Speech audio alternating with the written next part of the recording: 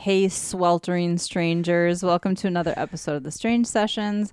I'm Krista. With me is Kurt, and we're going to talk for like the next 20 minutes on how hot and humid it is. Oh, my God. It's so bad. As Krista knows, I complained that I barely slept last night because my air conditioner's broke. And I've been cleaning my apartment so that it looks like halfway presentable for when they come up to look at it. Sure. So I'm like, I'm going to tell them Thursday because I knew it was supposed to be warm this weekend. And I'm like, I'm going to tell them Thursday. So I went down to the office Thursday. They are on vacation now until Monday. So it's supposed to be hot all week too, I think. I know. Well, I looked and it wasn't like in Manitowoc, it's not super hot.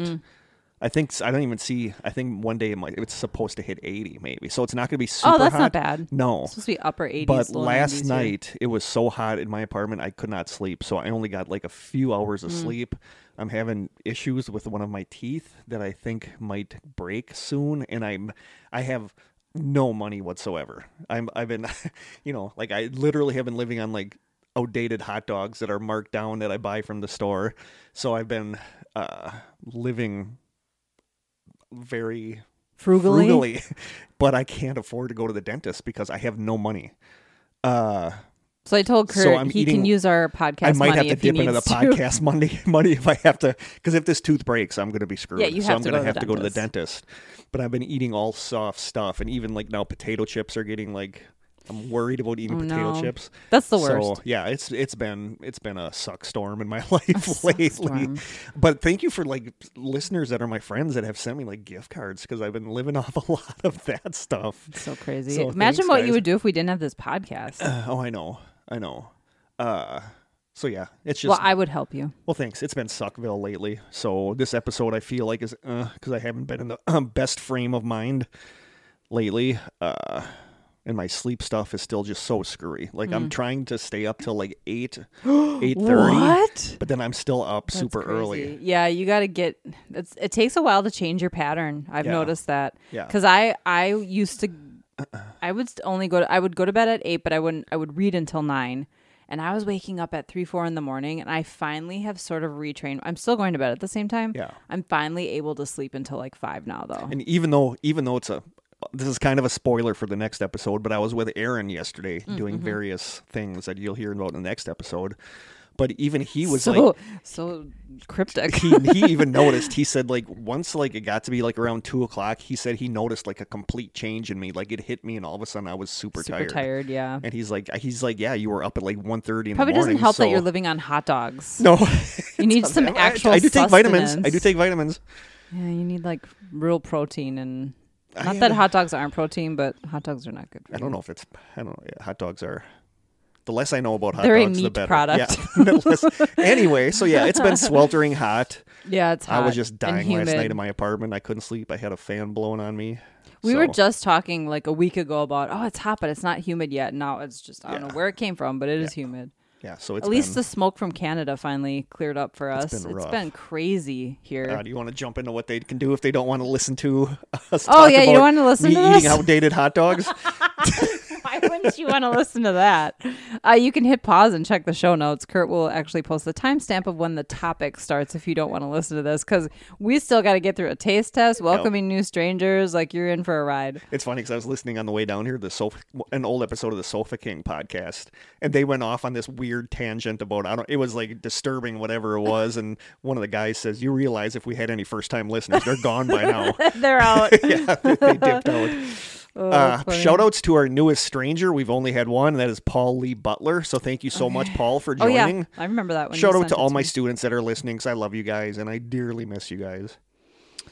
Housekeeping. One of the things that I was surprised to learn from Nicole was that Stitcher is going. Yes, thank you for bringing that up. But they're just changing Stitcher listeners. Yeah, so Stitcher, they're doing away with Stitcher, which is so weird. You won't be able to listen to podcasts through it anymore. You have to. It's part of Sirius XM or whatever, the thing you have to pay for. Then I think you could do it. I don't know. I was trying to read it, and it's just like. Well, if you're listening right now through Stitcher, be prepared. But there are a lot of other free podcasting platforms that we're available. Well, I think we're available through all platforms. So, and we're on Podbean, and we love Podbean. Podbean, I know has an app where you can listen to stuff. Yeah. We're on Spotify. We're on Apple Podcasts, obviously. That's the only real housekeeping I had. It was just that Stitcher is going. I'm glad I totally forgot that you had mentioned that. So Yep. I'm glad you brought it up. I feel like there's something else that we were like, we got to mention that. I don't remember what it is now. To me, that was it. So okay. That was the one thing I was worried about forgetting. Okay. Should we dig into this box and see what kind of taste test we have? Let's dig into a taste test. Make it a soft one so I don't break my tooth. No taffy. Yeah, we'll save it for the book one. Corey said that I guess my cousin and her kids got us some taste test stuff that's at his house for us to pick up for next time. But Aaron's coming on next time, and there's one specific item that was sent to us that we want to try when Aaron comes on. Ooh, this looks soft. Yeah, that does. These are pretty. Those are pretty. It's Boston fruit slices. America's original fruit slices. Fruit-flavored slices. I just said the same thing like 5 times. So it's basically, they look like just like a chewy fruit. Yeah. Fruit. Wow, I'm really bad at describing stuff right now. Okay, I'm going to go under a light so I can take a picture. Yeah, and I'm running on like 2.5 hours of sleep, so my babbling might not be very coherent either today. My babbling is never coherent. Okay. There's probably so much noise of me like bumping my microphone. I'm sure there is, because I don't edit these anymore. Whatever we record is what you guys get. Yeah. And some people are paying for this. Oh, let's see. Actually, let's plug our coffee page for a second. Yeah. Just thank you to everybody who supports us there. You guys have no idea how much that means to us that you guys paid and I think Krista wants to throw our show notes in there too. I'm going to start posting our show notes to our subscribers so they'd like to read through your research. I think that's kind of a fun idea. Yeah. They're very poorly spelled because I just used the old basic notepad. Yeah, so there's no there's no autocorrect, so they're going to look like hot messes, but so if that's our podcast in a nutshell, messes. I forget exactly, a dumpster fire. I forget I have 3 levels of membership. The first one I think is Simply Strange, and that one you just get like today, we're recording Saturday. Those folks and everybody above will get this episode today. You get it a day early and it's unedited. Yep. And then you get any weird extra stuff that we happen to post, which isn't a lot, which is why I want to start adding the show notes. The second tier, I think, is... Crap, what do I have them named? There's Simply Strange, Super Strange. Sort of Strange? No. If you go to the coffee website, and we have it posted on our Strangers page and I believe on our Instagram, but there's 3 tiers. The second tier, you get the same thing as the first tier, plus you get a side session every month. And then if you do I think that's $5. The lowest tier is $3. The second tier I think is $5. Wow, I almost know what I'm talking about. The third tier is $10 a month, and you get 2 side sessions per month, plus the unedited episode and anything else in the lower tiers. So trying to find more things to include to people who are actually paying for this. Yeah, because we always feel like we don't give you guys enough for what you do for us. There might even be people who pay who don't even look at the content. Like, they just want to give us money, which I think is insane. I think we need to visit them and hug them and take them out for breakfast. Ooh, breakfast. That sounds good. Breakfast always sounds good. Okay, so do you want... Ooh, there's Give me the lime. I'm looking at the lime. The lime? Yep. There's a watermelon one. It actually looks like watermelon. And then there's lemon, I think. And maybe this might be grapefruit or orange. Ooh, I bet there's grapefruit and orange. Thank you. I don't know what it was, but you want me to take a picture or do you want to? I'm going to grab what I think might be grapefruit because I think the orange is probably orange. Go figure. Oh. Hold on. I touched mine on my tongue already. Well, dang it. It's very dark. I'm not getting a lot of smell. No. It's very not really. subtle. Okay, ready? Yep. Okay, that's good. That's like... That's really good. It's delicious, There's a candy that it's like... Yeah, it doesn't taste like the fruit, though. It's really sweet. Wow. It's very sweet. It's weird because I just brushed my teeth. It's really good. And the part that's supposed to be the rind is a little harder. It's a little harder, which is cool. I'm going to give it a 9. I like the sugar coating on the outside. I'm going to give it a 9. I don't think it tastes like grapefruit, though, or orange. I don't think lime tastes like a lime. Doesn't taste like lime. So maybe they all have the same flavor. Just They're fruity. just different colored Yeah. to look cute. I'm going to give mine a 9. I'm going to give mine a 9, too, just because it doesn't taste like what I think it was going to taste like. But it's good. I like this. 9.5. I'm bumping mine up to a half. Ooh, have we ever done a half before? I don't know if we did or not, but I'm doing it. It's our podcast. We can do it if we want. I like that the rind part is harder. I do, too. Okay. Do you want to take this home? Actually, I might because those are really good. It will not get eaten here. No, I'll take that home. Because Jim won't eat these, and I'm not a candy. Sweet. Thank Everyone you. knows Thank if it's chocolate, I'll take it. That was from Tiana, right? It's in this big box, so yes. Is that from Tiana? Or no, that is from We're done with Tiana's box. yes, that is from Michaela. Yes, it is. Oh, Michaela, thank you so much. There's more stuff in here. I'm actually going to have another one. Thank you, Michaela. Thank you, Michaela. You guys are so awesome. Okay, what next? Is there anything else? I don't think so. Do we have anything else to open or no? I don't think so. Okay. What time are we looking at? This is like early. 19. Yeah, Oh. we're actually ahead of schedule because we did almost 9 minutes of banter. That'll be in the unedited version. I have such a Unedited. problem saying that. Unedited. Well, talk about something else until I get this one eaten.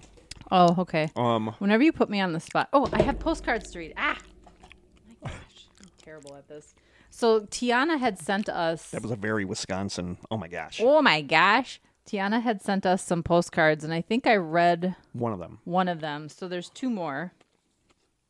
These are from January. I'm going to read them in order. I'm going to take pictures. She went on like a haunted tour, I know. I was super jealous. She was sending me pictures while she was on it. and that's where all of our care package Yeah, stuff she was came texting from. me pictures while she was on it. I was super jealous because they're Area 51, all these awesome places. So this one says, Earthlings Welcome, Little Ailey Inn in Rachel, Nevada.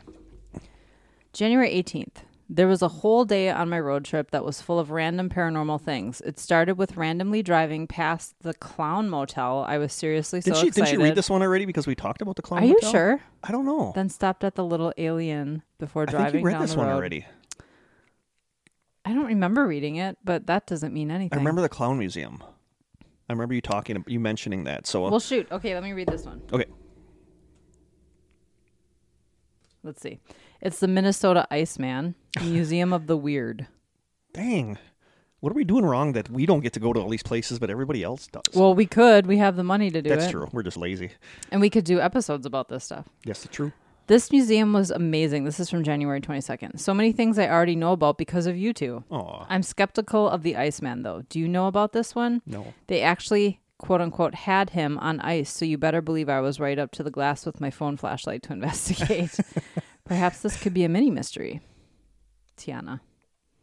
No, I've never heard of that. Mm-mm. We have to do a Strange States, Minnesota, though. So that might be a yeah. cryptid that we talk about in when we do Minnesota. Cool. Minnesota. We should do that soon, I feel like. Too bad Sophie and Adam couldn't join us for that one. Oh, maybe. I want to get together with them, but the summer is just flying by already. I know. It's July 1st, I know, people. I Sorry, know. that was very aggressive. I just can't believe maybe it's we'll July save 1st. Minnesota until we can hook up with them. That would be fun. Yep. I love Minnesota. I really do. I wish I went to Minnesota more often. I've only been there a couple times, but it feels very much like Wisconsin. So it feels like home. It's very much like Wisconsin. Anything else? Nope. What are we talking about today? Do you know? Missing 411 spotlight. That's another missing 411 Woohoo! spotlight. Good job on remembering that. I can remember some things. And the first, we're talking about 2 different cases. The second one is going to be basically me just reading. A lot of me reading, but that's all I could find for a deep dive. Okay. But it's a... Do you take these from the books? I've looked at their sections in the books, but I picked them at random. The first one I picked, the second one I picked is because that always shows up in the most bizarre missing 411 stories. Ooh. So We've I never wanted, talked about it? We've talked about it. Okay. But I wanted to do a deep dive on Okay. it as much as I could because it involves a John Doe, so we don't know really who it is. Okay.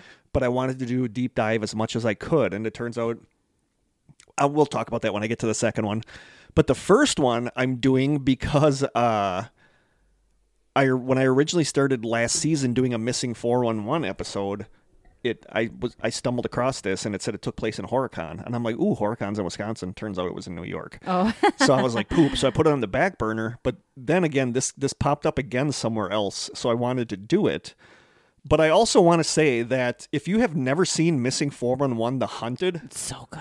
go watch it before this one, because it's going to help a lot with the first one I'm going to be talking about today, actually. And I'm pretty sure it's on YouTube.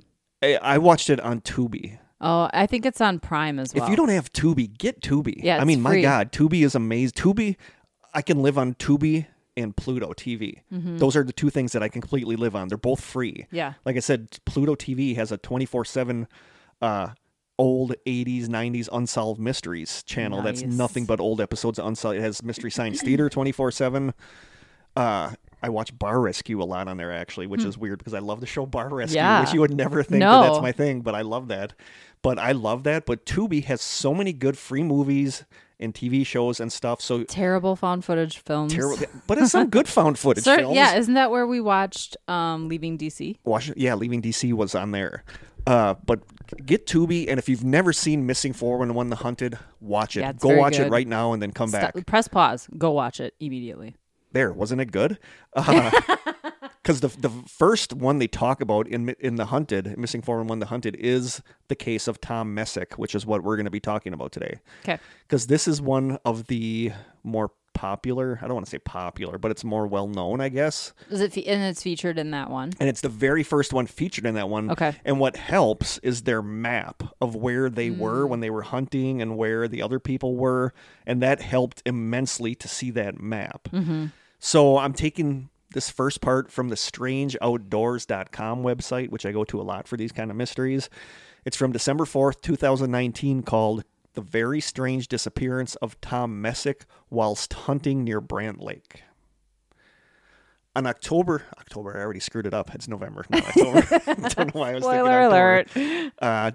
You've probably heard about this case, though. I'm sure. Oh, I watched that documentary, so. Yeah, but there's, I don't know about this one. When I was driving down here today, I was listening to another podcast. I listened to two podcasts, and I listened to one about Tom Messick, and they kind of believe the theory that I believe the least. But it was listening to them, I'm like, maybe, but we'll get into that. I'm jumping the gun here. You curtain yourself? On November 15th, 2015, Thomas Messick Sr., aged 82, so I mean, he's old, he's missing an eye. And right away, you're going to think, okay, you have a really old dude in the woods missing an eye. Super easy for him. Something bad's going to happen. But he's also an ex-paratrooper. He was a survival. He taught survival courses. He taught hunter safety. So, I mean, this guy knew his stuff. But he was 82 years old. An ex-paratrooper walked into the woods south of Brant Lake in New York State to hunt for deer and was never seen again. No sign of him or his belongings ever turned up, including a rifle and walkie-talkie, despite a large search of the area. And this becomes a thing that a lot of people are suspicious about. Unusually, the FBI was even involved in the investigation. This is a strange and puzzling hunting disappearance. Yeah, I remember that piece of it. Okay. Tom served in the U.S. Army as a paratrooper with the 82nd Airborne Division, and he was 5 feet 10 inches tall and weighed approximately 160 pounds. He was an experienced hunter and woodsman and taught hunter and survival training for many years. I mean, he if there's anybody that shouldn't get lost in the woods or whatever, it's him. He had a history of heart problems and lost an eye in an accident with an explosive device in his early 20s, so he had poor vision and limited hearing, as well as 159 stitches in his hand. But, so he's pretty... That happened decades ago. Yeah, so he's used to living without that eye. He's adapted to that. He also had just gotten over a case of shingles and nearly decided not to go on the annual hunting trip. I had shingles a couple years ago. Right? Yeah, my chest. Super painful. It sucked. I've never had it. It sucked. Yeah. It was bad. It was hard to explain because it was it didn't hurt all the time, but if I would turn my torso a certain way, it would just... Did it burn? It burned. Yeah, it was, this is the most disgusting way I can think of to describe it, but it was like having a huge cold sore on my chest. Yeah. And it sucked. Because it so kind bad. of gets scabby, Yes. right? Yeah. So that was not a great time in the life of Kurt. Yeah. Tom lived in the city of Troy in New York State and was out that Sunday with a group of 6 friends and family members who were hunting near Lily Pond in an area of state land that is part of the Lake George Wild Forest. After 55 years of hunting with longtime friends, also senior men, at the Messick's hunting camp in Hague, they decided to try this area for the first time. Some of the stuff I read said there were 7 people. Some of the stuff I read said there were 6 people. Fun. Yeah, so there's a couple discrepancies. Yeah. And an interesting thing is that a lot of the sites I went to research this said the men knew this area because they've hunted this area their whole life. But other ones said they didn't. This was their first time hunting in this area.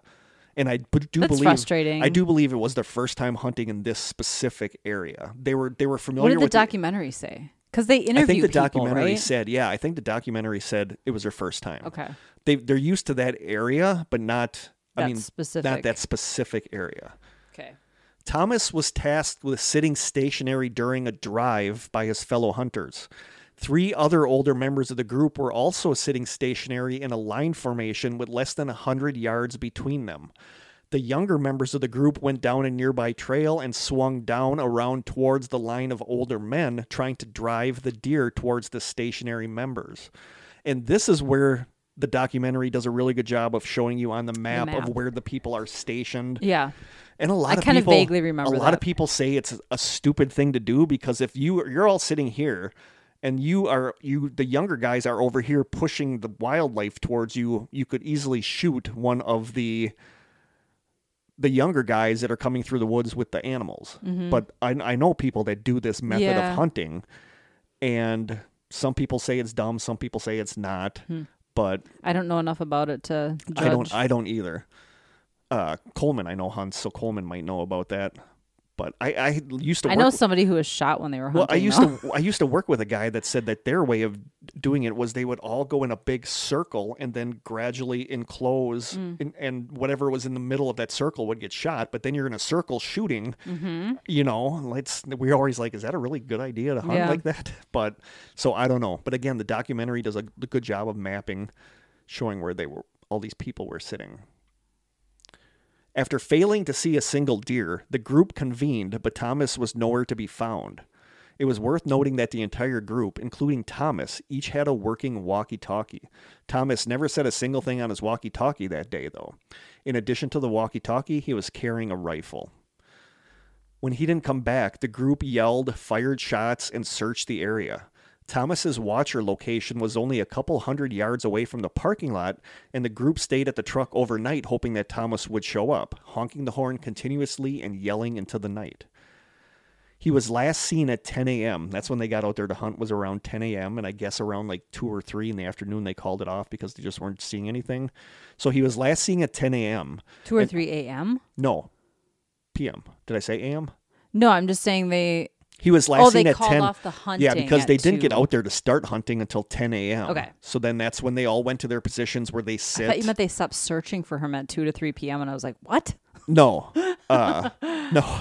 They stopped hunting at 2 to 3 he got to his location where he sits and they drive the Yeah. animals towards him at 10 a.m. And when he did not show up at the agreed upon time, his friends called the forest rangers and they searched from 4:30 p.m. on. Okay. It got dark around 7 p.m. and at that point, half the group stayed and fired their rifles and honked the car horns to attract Tom back to the area. The rest of the men left the scene and reported him missing to family and the authorities. It's so odd that he would wander off, though. His job was to be Yep. stationary. He was wearing duck boots, camouflage pants, and coat, gloves, and a red and black checkered hat that he'd worn for many years, and carrying a rifle and a walkie-talkie and I guess a He snack. looked like Elmer Fudd. Yeah, that's what it sounds like. And I guess he had a rifle and a walkie-talkie and a snack that he had brought with him. Okay. The day after Tom disappeared, on November 16th, the search started with 13 trained search and rescue professionals from the Park Service. It was well organized from the start. A huge search over several weeks involving more than 300 professionals and volunteers on some days, assisted by dogs, divers, and several helicopters, found no clues, including no sign of his rifle or walkie-talkie. More than 4 square miles were searched, with the larger area being searched by air with the aid of a helicopter from the State Police Aviation Unit that had the FLIR, that had the infrared or night vision or whatever you call it. So, I mean, they had, and the documentary does a good job of showing how well this search and rescue was done. Because, we've talked about other ones where just all of a Totally sudden... botched. Yeah, well, no, not botched, but it's like everybody shows up, like the local quilting club shows up to help look, and then you got people walking through the woods. Contaminating stuff. Like this one, the documentary did a really good job of showing how they did this thing where like 20 people would walk straight in a line. Yeah. And then they would rope off one side and then they would flip around and then do the other side. So it was like really thorough. This was like, I've seen like recreations and read a lot about the search and rescue situations in these missing 411, and this one, like, I think was one of the most well run of these search situations. More than 15 agencies were involved, including DEC, I don't know what that is, forest rangers, police canine units, police officers, an FBI quick response team, a state police special operations response team, the Warren County Sheriff's Office tactical team, and volunteers from the New York State Federation of Search and Rescue Teams. So that's a good group of people. But what a lot of people have an issue with is the FBI. Yeah, why would they show up? This shows up in a lot of our missing 411 when the FBI shows up, and I really, really need at some point to get a better grasp on if the FBI will show up to help with a search for somebody, or if they don't, absolutely don't. I would say it's only in certain situations, like if somebody is kidnapped and they cross a state line, FBI gets involved. Yeah. Like there's really specific scenarios. There's a couple theories when we get to the theories why people think the FBI might have been involved. Okay. But I don't know. I don't know if there's a moth or something. Oh, you heard something? No, I saw something fly by. I just don't know. Like if you're with the FBI and you're nearby and you're not doing anything, it's like, go help these people. But a lot of people say it's fishy that the FBI was there. It seems odd to me. Yeah, there's a lot of people. I was reading a lot of people's comments that they think the FBI knows that there is something to this missing 411 stuff. So anytime there's a case like this that seems off, that they investigate, and they're basically in the same position we are, where they don't know what's happening too, but they just won't share that with us. Yeah. I don't know if I buy that. I don't know. It is weird that they were involved. Yeah, so it is weird. And when you watch I think it was in the documentary, but Thomas's wife, who they talked to, they were married for 56 years, said, quote, "The FBI told me something isn't right with this case, but they don't know what. They won't share any theories if they have them. The FBI said until they make some kind of discovery, they're never going to know." So that almost leads to the idea that the FBI is trying to figure out what's going on with these disappearances in the woods. But people say that maybe it wasn't the FBI she talked to, and that she was mixing them up with like a local police unit. I feel like the FBI is pretty deliberate about saying I'm the FBI, showing their badge and stuff, jackets. Yeah. But her quote about that lends believability that the FBI is trying to figure out what's going on with these strange disappearances too. But I don't know. The weather quickly turned poor with heavy rain, but sniffer dogs were deployed before the worst of the rain arrived. Searchers walked through the woods, no matter how thick they were, including swamps, and checked nearby roads, but there was absolutely nothing. Areas were tied off with string to box off specific areas to allow a detailed search of every grid zone. It was described as a spider's web of string in the forest. In the summer of 2018, so that was a while after, state police used sniffer dogs trained to detect cadavers to go through portions of the woods and field near where Messick disappeared. State police investigator John Dayette said no clues were found, but the police investigation was ongoing. So one of the interesting parts about this disappearance, and one of the reasons it keeps popping up on Missing 411, mysterious disappearances, are the supposed sound that a couple people in the group heard. So in the 2019 movie Missing 411 The Hunted, featuring David Paulides, one of the hunting group was interviewed. He says, quote, "I heard a strange noise in the woods, but I don't know what it was. Just a different noise from what I usually hear, And the interviewer said, like what? And then he said, "It'd be hard to explain but it was different. Something different that I never heard before in the woods. I just can't say what it was, Interviewer asks, "How long in duration was it? Was it 2 or 3 seconds?" And he answers, "No, it was just whatever it is, And the interviewer says, "How far away was it?" And he says, I'd say it was probably 150 yards, something like that. Interviewer asks, was it towards Tom or away from Tom? And then he answers, this was up towards the hill, the top of the hill. Yeah. And the interviewer says, did you tell the cops this? And he responds, yeah, I told them that, but they just passed it off, you know. His son, Sid Sharp Jr., says, when asked by Politis about the sound his father heard, he replies, quote, he said he heard some kind of snapping or cracking sound that was strange. It wasn't something he normally hears in the woods. He goes on to say, quote, he said it almost sounded like a big trap closing or something. That's creepy. So it's just that's one of the reasons that this keeps showing up in the mysterious disappearances is because of this sound. Yeah. And I don't this is all that there is out there about the sound. Yeah. And from what I've read, if it was up near the top of this hill, like other researchers went to look at this area and they said there's no way that Thomas would have been able to scramble up that hill. But they said it's also hard to determine exactly where sounds are coming from in the forest. Sure. But that is one of the big sticking points with this missing 411 case is this sound that, but it's weird. Only one person heard it? Yeah. Okay. But then people are saying, why didn't the first guy they ask say it was like a trap closing? He just kept giving these answers that were just like, totally nondescript. It was something that you shouldn't hear in the woods.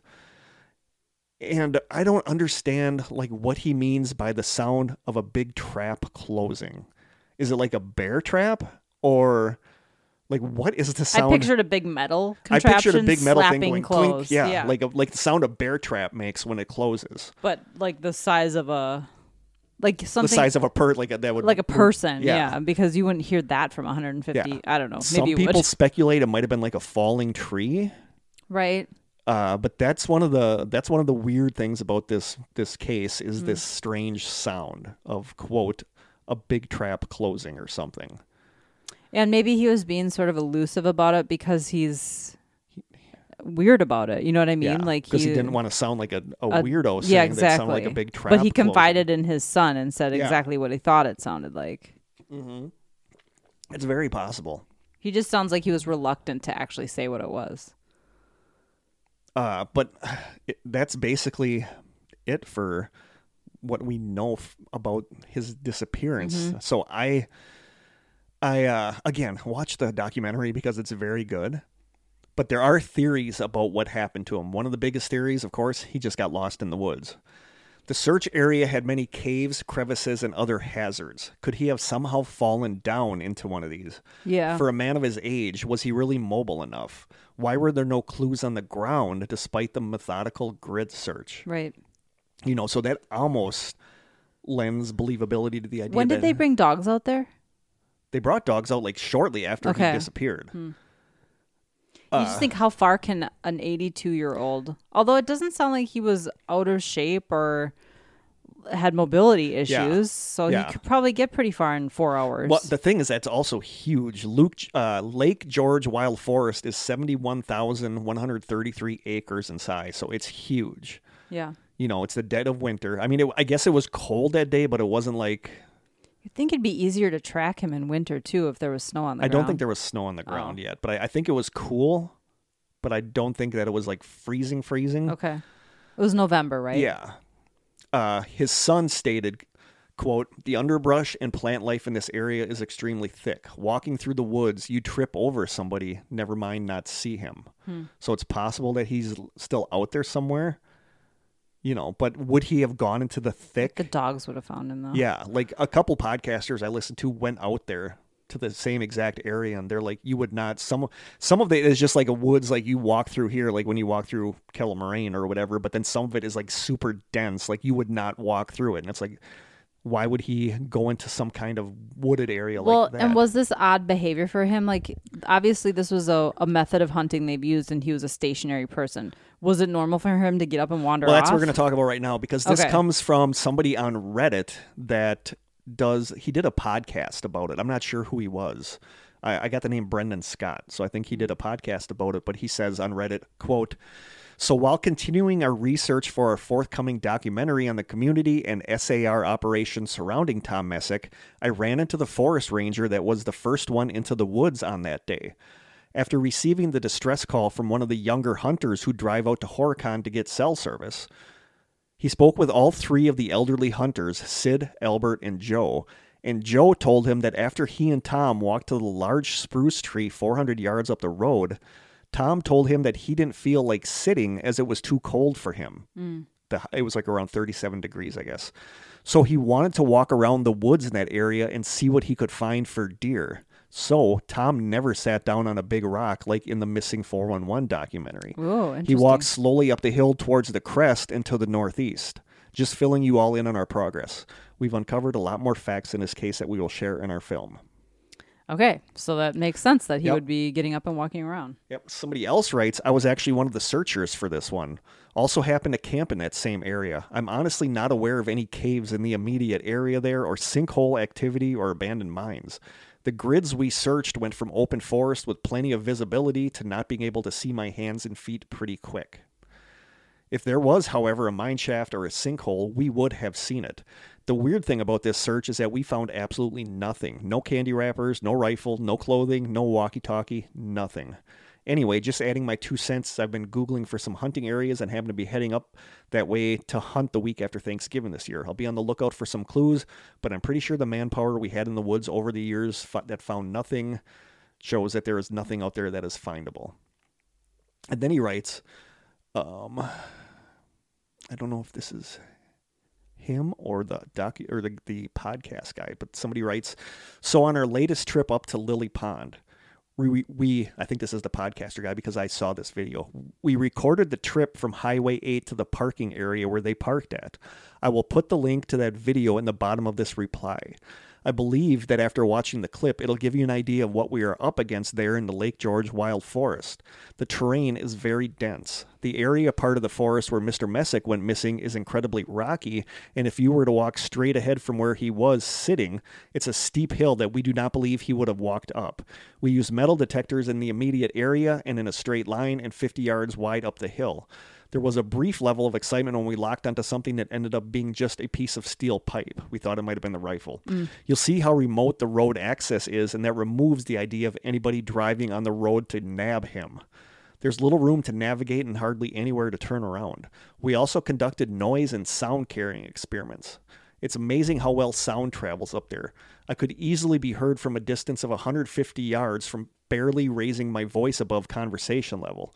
So any kind of ruckus or argument would easily have been heard by the other hunters. Somebody else writes, last winter I was visiting with my wife's family in the Adirondacks. And went out to the area. Really struggle with that one. I know. And went out to the area where Tom went missing. We parked on the side of the road and hiked down to the pond at the end of the trail, trying to identify the specific rocks they were sitting on during their hunt. I'm a former special operations officer and a paratrooper, so Tom's case really piqued my interest as I had some free time during the holidays. I've read some analysis on this in the sub, and I wanted to give some environmental factors, observations, and my belief of what happened. The first thing to note is that there were no gunshots heard during the time of his disappearance. It was actually incredibly quiet based on the reports. Secondly, given the amount of dead leaves on the ground for the majority of that season, I figured that there would be at least some noise. Given search efforts that covered a very wide area, I assumed that there were very few places he could disappear, with the exception of the pond at the end of the trail. To get to the pond, though, he would have to walk by some of the folks that he was out with. As I went out there were two things that I believe were of some use. There is a running stream, and it is fairly loud. It runs almost parallel to the walking/driving trail that they were close to. The stream is on the same side of the trail as the deer drive, and it is certainly loud enough to drown out leaves crunching at 100 yards. There is a medium-sized marsh along the path to get to their position. If one were to go across the trail and walk in a straight line from their position or follow the trail back, it's easy to walk into the marsh. I truly believe that he is in that marsh. I think he wandered off or became disoriented, and after going back to pee or stretch his legs, got lost in the woods. As he walked away, he fell into the marsh and couldn't get out and sank in. My less favorite theory is that he was killed or died naturally and was removed from the area, which could be a reason that the others who were with him stayed so long. Against this theory, he was an ex-military hunting safety instructor, taught survival training. He was with well-seasoned hunters, and he knew exactly what to do in these types of situations. He had a walkie-talkie and a gun to signal with. He had a walkie-talkie? Yeah, and a gun to signal with. So, So they all had walkie-talkies. yeah, they all had walkie-talkies. So, the theory, one of the knocks against him getting lost is he had a walkie-talkie. Right. He had a walkie-talkie. He had his rifle. I mean, you can get out of range, I'm sure. Yeah, but he can shoot his rifle into Right. the air, and his people he was with would have heard it. Right. But he didn't do that. Odd. Yeah. Unless you were incapacitated somehow. Yeah, he didn't use his walkie-talkie. They never found it. They never found his rifle. Another possible Did he theory. have a cell phone? No. No. Another possible theory is animal attack, but you would have found evidence of that. That's the argument against any kind of animal attack, is that there would have been blood. The dogs would have definitely found some, there would have been scattered torn clothing. There would have been remains. There would have been blood. There would have been, you would have heard him being attacked by an animal because they were all relatively close to each other. Right. So I don't think very quiet. Yeah. Yep. So I don't think animal attack is an option in this one. This is fascinating to hear people who were actually part of the search or know the area. Yeah, yeah. And now another one that kind of has two sub-theories under it is foul play. One of the ideas is random abduction. Of an 82-year-old man? That's the thing. Somebody on Reddit, wealthy? somebody on Reddit writes, I camp at Lily Pond almost every summer. There's no way someone could have killed him and dragged him out of there without there being some kind of evidence, which I totally agree with. Beverly, I'm not sure, is Beverly his wife? Beverly might be his wife. Beverly says he'd been in the woods since he was a boy, and if he got lost, he would have cut a piece of his jacket and tied it to a tree and done the other things that he learned and that he taught everybody in hunter safety and survival. His wife said that her greatest fear was that he was the victim. So Beverly's not his wife. No, but I think Beverly is his wife, but then it goes on to say his wife said her greatest fear was that he was the victim of foul play. She says, the only thing I can think of is that maybe somebody came by in a quad, hurt him, got scared, and drove him out of there. I keep praying they'll find him so we have some closure. I keep worrying that I didn't tell him I loved him the last day I saw him alive. That's sad. That's hard. But you would have heard a quad coming up the road. Right. And, yeah, it's just, I can't see that. That's the kind of sound that carries through the woods, too. Somebody else says, it's a plausible theory, but the problem is that there is only one road in. They were at the very end of it, and all the watchers were 40 yards off the road. Any vehicle coming or going would have been heard and seen by all of them. An ATV coming in from the backside trails is a possibility, but those are even louder and would have definitely been heard and from much further distances. An electronic ATV could be much quieter, but I don't think those were even around in 2015. And if they were, they'd still be in their infancy and quite rare, especially to be used by any serious hunters. Somebody else says, I thought Tom was furthest from the lake, which he was. Tom was at the top of the line of hunters that were positioned to wait. I thought Tom was furthest from the lake, so closest to the road's exit. A truck could have come to Tom first and stopped. Somebody says, deer drives can be intense. You are looking for a deer that could be hauling butt past you with very little time to react. So it's possible the other hunters were hyper-focused on the woods in front of them and clueless about what was behind them. But you're still going to hear something more suspicious. I would think so. One of the theories is that the trap sound they heard was truck door closing. Yes, the cab of a truck after they threw him, incapacitated him, put him in the back of a truck. Sure. But the thing is, like, everybody was so close to the road, and if you, the YouTube video of the guys that went down the road and filmed, it's not a paved road. It's a crappy, rocky, like, you cannot go fast on that road. You just can't. So a truck is not going to speed in there, knock them out, throw them in the back of the cab. Why? I don't understand why. I don't know. What's the motive behind it? I don't know. A serial killer would be the only motive, like somebody who just kills people for sport. Yeah, I don't know. One of the other theories that kind of goes along with this is that it was a military abduction. Somebody says, I read on another site a post by an alleged whistleblower who said the loud metallic type sound sometimes heard in wilderness areas is related to deep underground military bases, which we talked about. Something to do with the huge concealed doors periodically opening to ventilate air into the bases. So that this person's theory is that now we're getting deep. That he was near like an opening to a deep underground military base, and it opened to vent the air. He saw it, so the military took him in and killed him because he knew. Or he lives down there now. Or he lives down there now because but I don't know. I'm not buying the I don't know about I'm not that. buying the trap sound was a deep underground military base. Yeah. Letting air in. No. But I feel like a truck door is a little more plausible. Yeah. Yeah. But another one, and this one is interesting, is the idea of a serial killer. Sure. Surprisingly, the FBI arrived on the fourth day, November 19th. That would explain the FBI. Yeah.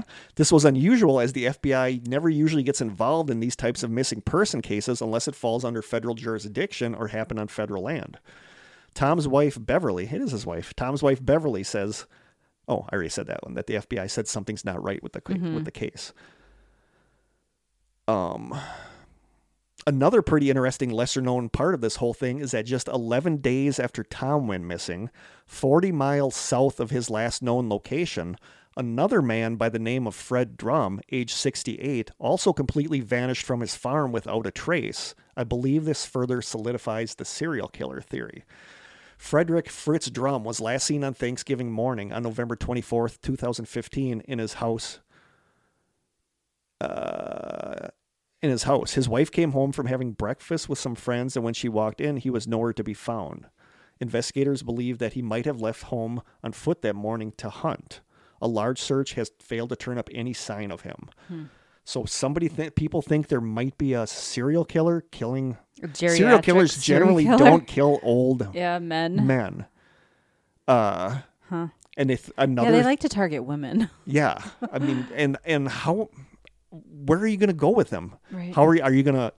If you bring your vehicle in the woods, people are going to hear you that are with him. If you knock him out, this guy was alone though. Yeah, the second guy. If there's a the second guy, which they don't even know. But then they think another theory maybe that ties in with that. It was some kind of hit gone wrong. That the second guy was the guy that had the hit put on him, and for some reason they thought Tom was that guy. So a hitman killed Tom and wasn't supposed to. And it was supposed to be this second guy. But that's kind of far-fetched. What did this old guy do that required a hit? I don't know. I mean, I suppose I could hire a hitman. I mean, it doesn't have to be some deep conspiracy thing. Yeah. So and what do you think about the abduction / serial killer theory? I just don't think you can do it quietly and get him out of there without people hearing your truck, hearing your vehicle. I do agree with the idea that the trap sound could be something to do with. I think the second guy's way more plausible. He could have just been taken from his home. We have no idea what happened to him. Mm-hmm. But I don't know. Serial killer? Nothing really makes sense. Serial killer going after retirees? Like, I don't know. I think it would be easier it's more plausible for the second guy, but for the main guy we're talking about here, that doesn't feel plausible to me. Nothing feels plausible. No. I feel like there should be some evidence. There should be something. This next one. That's why missing 411 is so frustrating and fascinating. No theory makes sense. And, kind of going back to the sinkhole / pit / well. Okay, that's theory. The most plausible thing is that he fell in a crevasse or something. Yeah. Somebody on Reddit says, since the dawn of time, human hunters have utilized gravity as a weapon via the trapping pit. Nowadays in the U.S., these would be illegal traps set by a poacher or group of poachers and could be designed to remain concealed after being sprung to avoid detection by park officials, game wardens, and other hunters. Consider the case of Tom Messick's disappearance. A strange sound, quote, kind of like a giant steel trap closing, was heard about midway through the hunt by the member of the hunting party who was closest to Tom's last known position. Note that while it's said that the sound came from the direction of the pushers, not towards Tom, sound does not always seem to come from the direction of its origin, and no one actually knows where Tom was when this sound happened. Now let me explain two possible kinds of self-closing pit traps. A pit trap that lets something fall in through a concealed spring-loaded trapdoor or pair of doors, which then closes back up to the original position. That could explain the sound. And optionally engages a mechanism preventing the trap from being reopened again the same way. If Tom fell in such a trap and was killed or incapacitated by the fall or spikes therein, but it just sounds like, I don't know. Then People it could do this, though. Yeah, but but not in the woods in New York, I don't think. I don't know. I don't know. Then it could explain why search parties with dogs found no trace of him, not even a scent trail or piece of trash, assuming the trap doors are relatively sealed from odors coming out. And if you're going to go through all this trouble of making this kind of a trap, why would you neglect such an obvious detail? Searchers could have actually walked right over the top of the trap and never knew it was there unless they were specifically checking for traps. Old school version of Trap 1, where instead of a spring-loaded door that recloses, we have a boulder that is held in place by a prop such as a wedge rock or log. When something falls through the trap door into the pit trap, the prop gets pulled away from the boulder by a line and a rope and falls into the pit along with the prey. Finally, the boulder now rolls onto the pit where it comes to rest, covering the only means of escape by sealing off the opening. Such a rolling boulder trap is one of the oldest kinds of traps known to man. It was popularized by the famous opening sequence of the first Indiana Jones movie, but Spielberg didn't invent the idea. It generally requires at least 2 people to set traps like this. If there are some poachers out there who have taken up this ancient and now illegal style of hunting as a hobby, setting this kind of trap to get large game in multiple locations around where they live, this could account for 4 other mysteries mentioned by David Paulides. It could explain why this kind of disappearance tends to happen in clusters around a particular area. That's true. It could explain the FBI's interest in the case, especially if they suspect the same individuals might be setting pit traps in multiple states, or they're part of a large ring of trappers, I guess. By the way, and I agree with this. This is what I need to find out more about. By the way, concerning the FBI's reluctance to explain the exact nature of their interest in Messick's disappearance, far too much has been read into this. It's a well-known standard operating procedure for any law enforcement investigations to be kept secret until and unless the crime is solved, because suspects who don't know about an investigation are more likely to get caught. So that's why the FBI isn't talking, because they don't want to let whatever they're looking for know that they're onto them. You know. That makes sense. Now, while I have no new evidence that suggests pit traps are why the FBI showed up, my point is simply that this is a plausible reason, along with abduction or homicide, as to why federal authorities might take interest in such a high-profile case. In all the discussions, videos, and articles I've seen about the case, not once have I seen any indication that the possibility of a pit trap was hinted at, let alone seriously considered. Alien abductions, Bigfoot, skinwalkers, the Predator, serial killers, kidnappers, dogmen, mothmen, wild feral men, and secret cave networks full of unimaginable creatures have all been mentioned, but no one mentioned a simple pit trap which humans have been utilizing since prehistoric times. I mean, Tom's friend even said he heard what sounded like a big steel trap. Now, I'm not saying that I don't believe in the paranormal. I have, in fact, had multiple paranormal experiences.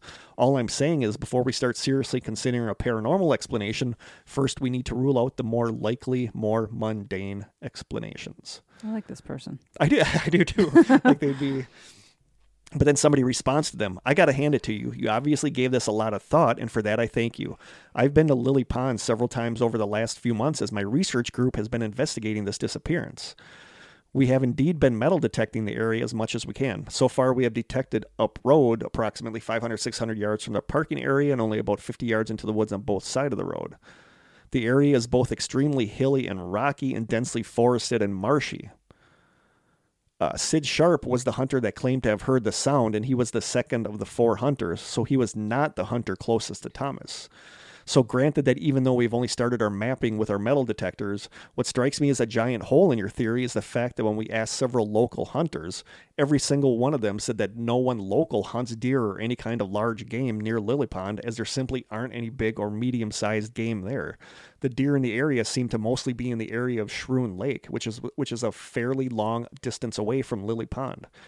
That being said, why would any outdoorsman or trapper as trained in hunting game and building some seriously advanced trap, as whoever could create such deadly and undetectable contraptions, spend the time and energy constructing these so-called killer traps in an area that has no serious game?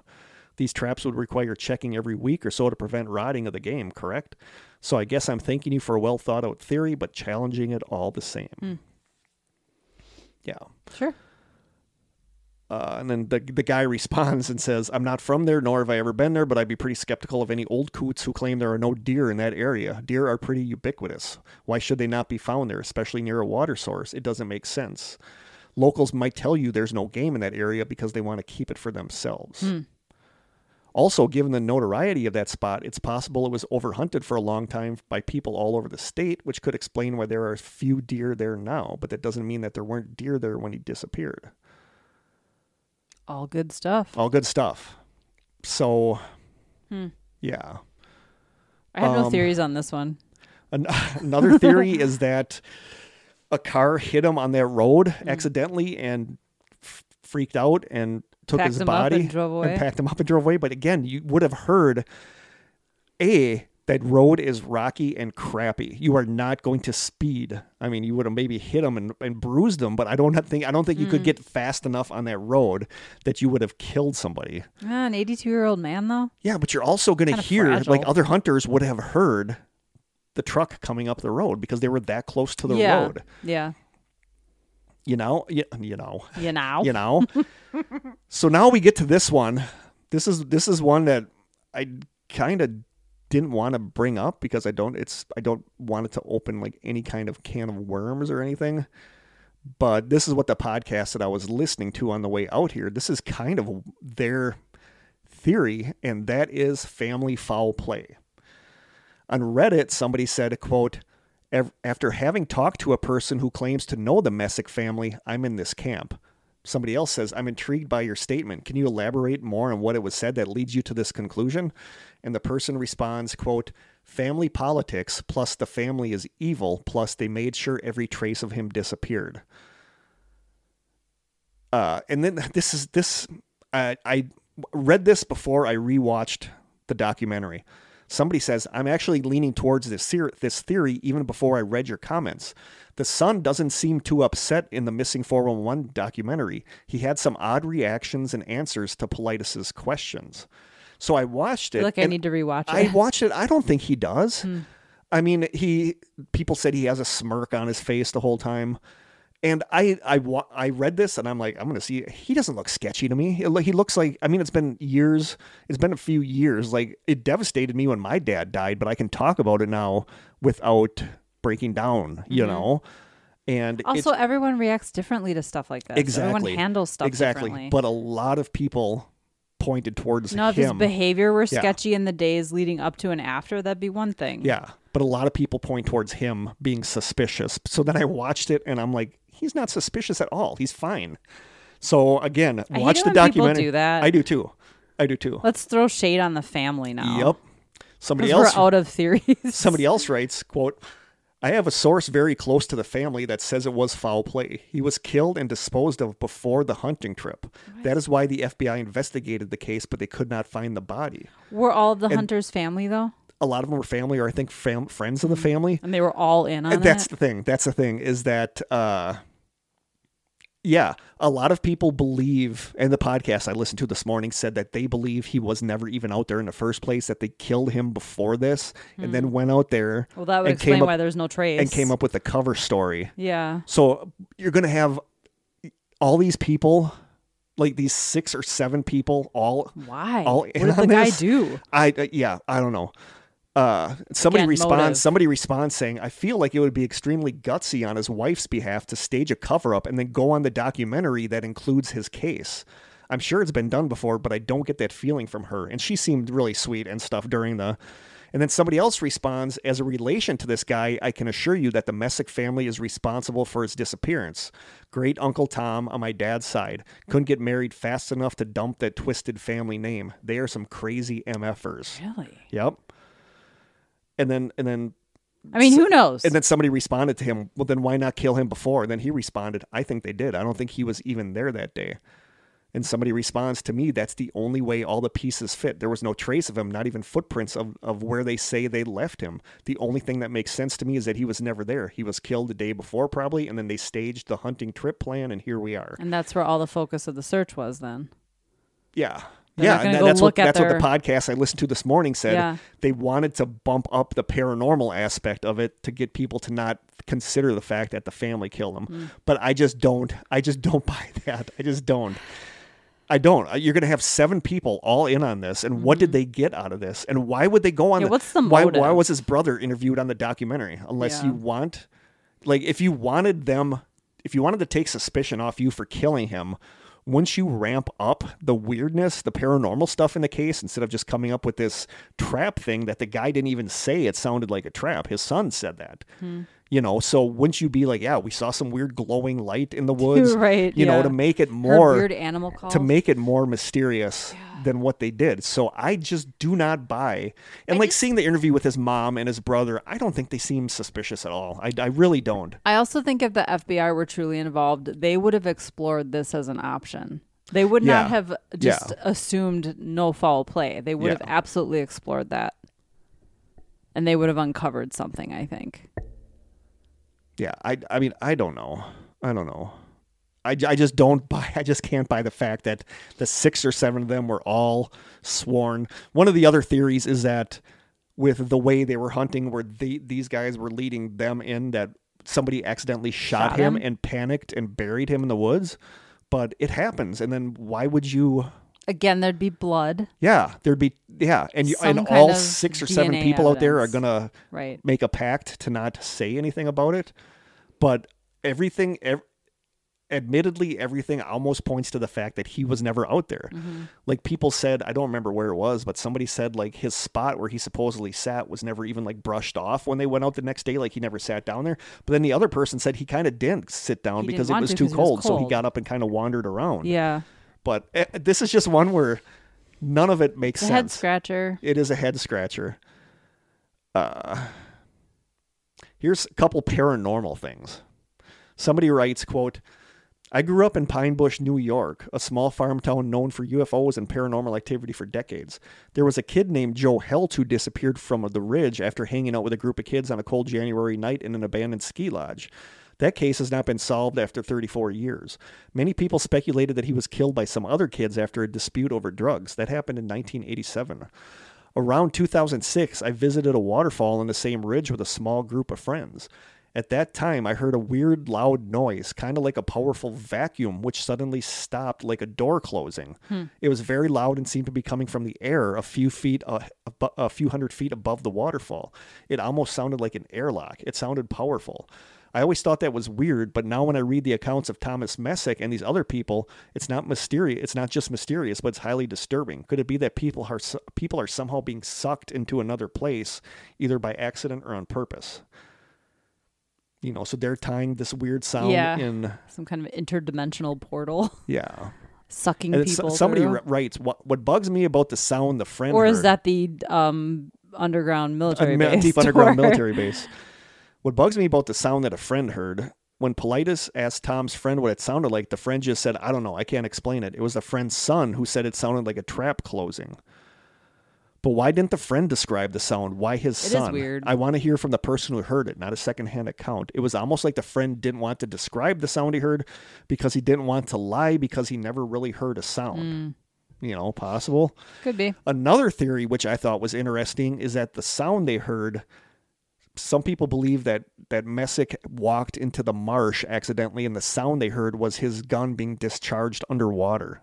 Like he got sucked underwater right away and tried to shoot his rifle as a sign, but it was muted because he was underwater. But other people said they searched that marsh really well. Yeah. And if you walk into a marsh, are you also going to sink that fast that you can't shoot your gun in the air? And somebody else writes, I talked to a person who claims to know the family, and this person said the following earlier to me this year, quote, they're not a normal family. They got some ties into some serious occult type stuff. Really? No idea. Somebody else writes, I've been in that neck of the woods quite a few times. It's a strange place. Lots of Bigfoot stories in the area. Poor Bigfoot. I know. Scapegoat. Yeah, I know. I don't...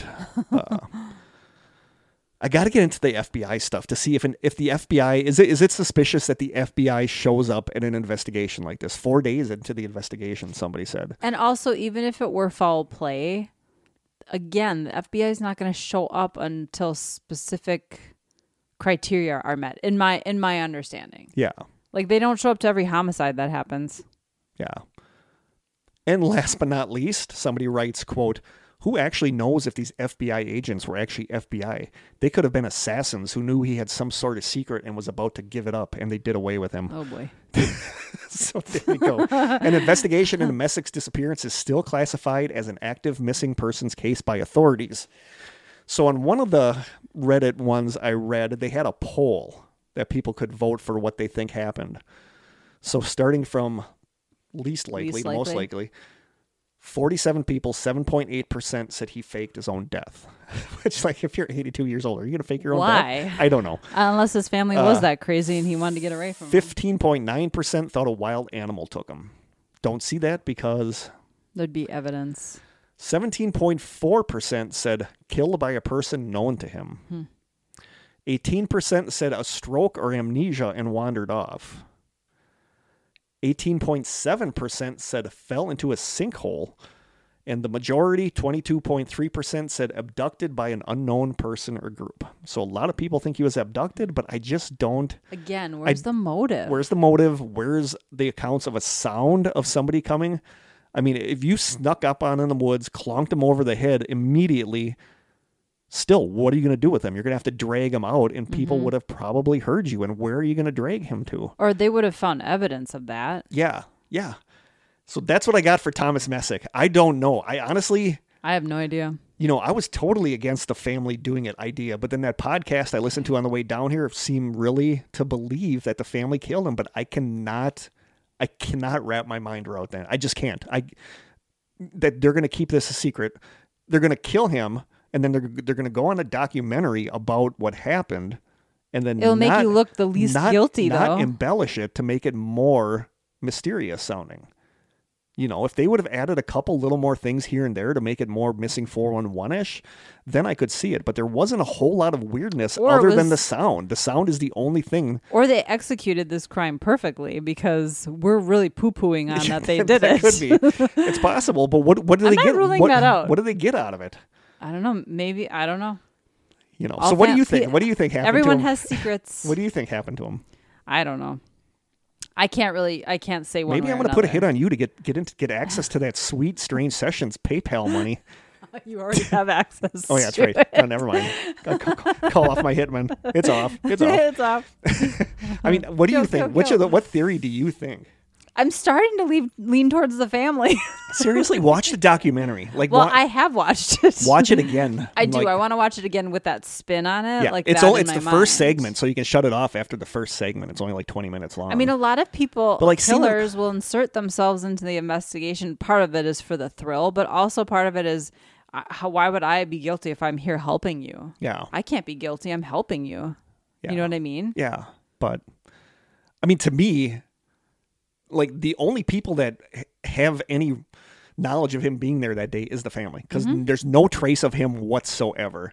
That's the only thing that gives any plausibility to the family killing him. So, that had happened before and he was never there. Yeah, I don't know. This is one where I literally don't know what theory I believe in. Like, none of them completely make sense to me. Nothing. And that's the thing with Missing 411. There's never one theory that hits all the check The marks. only thing that makes sense is that he was never there that day, but then that would mean the family is lying, which would mean that there was some foul play. But I cannot get my brain to accept that his family killed him. I just can't. And why an 82-year-old man? I don't know. I mean, doesn't have a lot of time left anyway. Right. You know? I don't know. So what do you guys think on this one? Because I'm stumped. I know we have listeners in New York. Maybe they're more familiar with this case. So I don't know what to think. Let us know what you guys think. Yeah. On to my second one. This one, again, is a lot of reading because this is the only thing I could really come up with for a deep dive on this one. But I think we talked about this in our first Missing 411 episode. This is one that fascinates people, and this is one that constantly shows up on Strangest Missing 411, even though there's very little about it. It is the robot grandma one. Oh, yes. Yep. I remember this. Yep. This is a little kid, right? Yes. Okay, so I don't remember where I got this from. So somebody writes, I'm really bad. I got to start putting more notes in here where I got this from. This is from a website. Somebody writes, David Pilatus starts the account of the disappearance by stating that he has changed the names and dates surrounding the event in order to protect the identity of the family. It did, however, occur in 2010. The location of this incident was near Mount Shasta, California. The age of the child who went missing was 3 years old at the time. We will refer to him as John Doe. John was camping with his family on the banks of a large creek. At approximately 6 o'clock p.m., John disappeared. The parents searched for their son for a number of hours before contacting the local sheriff and United States Forest Service. Approximately 5 hours after John went missing, he was found lying in a thicket directly next to a trail the searchers had been using. I want to interject here and say that in most of these cases, the people who go missing are never found or are found dead, so they were in no position to tell anyone what had happened to them. Well, David Paulides goes on to say that the parents of John Doe contacted him after hearing about his investigation into these disappearances with a bizarre story. About 3 weeks after the incident, John Doe's grandmother said her grandson told her that, quote, he didn't like his other Grandma Cappy, which is his name for the Grandma Kathy. When she asked him to explain further, he said, quote, don't you remember when I was lost in the woods? The other Grandma Cappy grabbed me and took me to a creepy place. She's really a robot. It was a cave with spiders, and there were purses and guns. I was too scared, so I didn't touch anything. But when she climbed a ladder, the light made her look like a robot. There were other robots there too, but they didn't move.